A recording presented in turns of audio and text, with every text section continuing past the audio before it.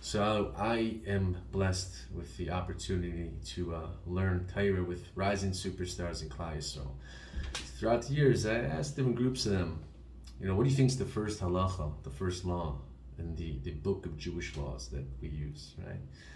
And inevitably they say Shema, maybe it's the Isser of Lashon Hara, maybe even the Seres Dibros or whatnot. They're always a little bit amused and surprised to find out that in the Shulchan Aruch, the first halacha is Yiskabe Kari Lama Babiker.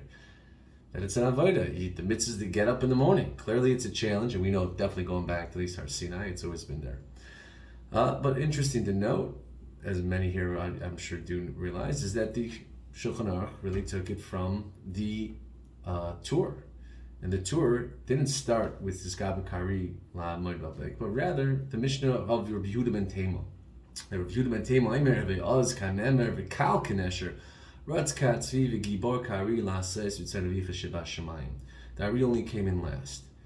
But what's very interesting here is that both the Shulchan Aruch and the Torah decided to utilize some form of imagery when talking about our service to HaKadosh Baruch Hu, right? The Shulchan Aruch took the Ari from the Mishnah of Yehuda ben Tema to utilize it to start us off, and the Torah utilized the entire Mishnah.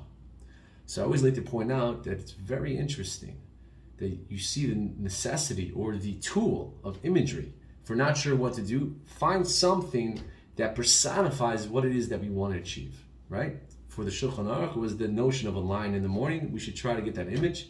If we're struggling to get up, to focus on that concept and use it. Now the Torah broke it down into 4 aspects, right? Again, from Yehuda ben Tema. Az kanemer kal kanesher ratz katzivi gibor kari. So the shaila is what do each one of those 4 pertain to?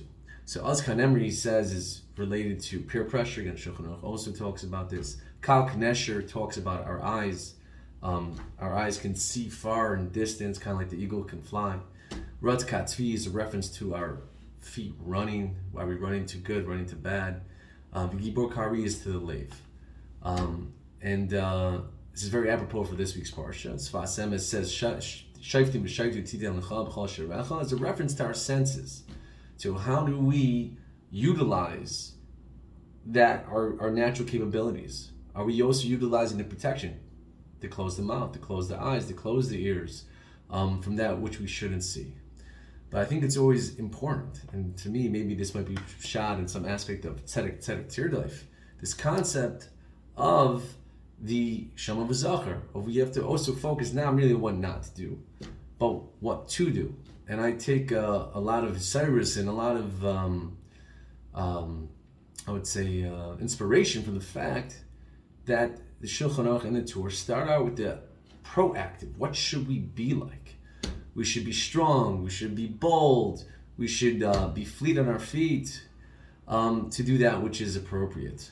And I heard from Baruch Pesach Mendelssohn, and I forget the Rabbi, he quoted, I think it was one of the Delin from Panovich, and he asked, why did Rabbi Yehuda ben Tema have to say Az kanemer, Kal kanesher, Ratz katzvi, Gibor kari?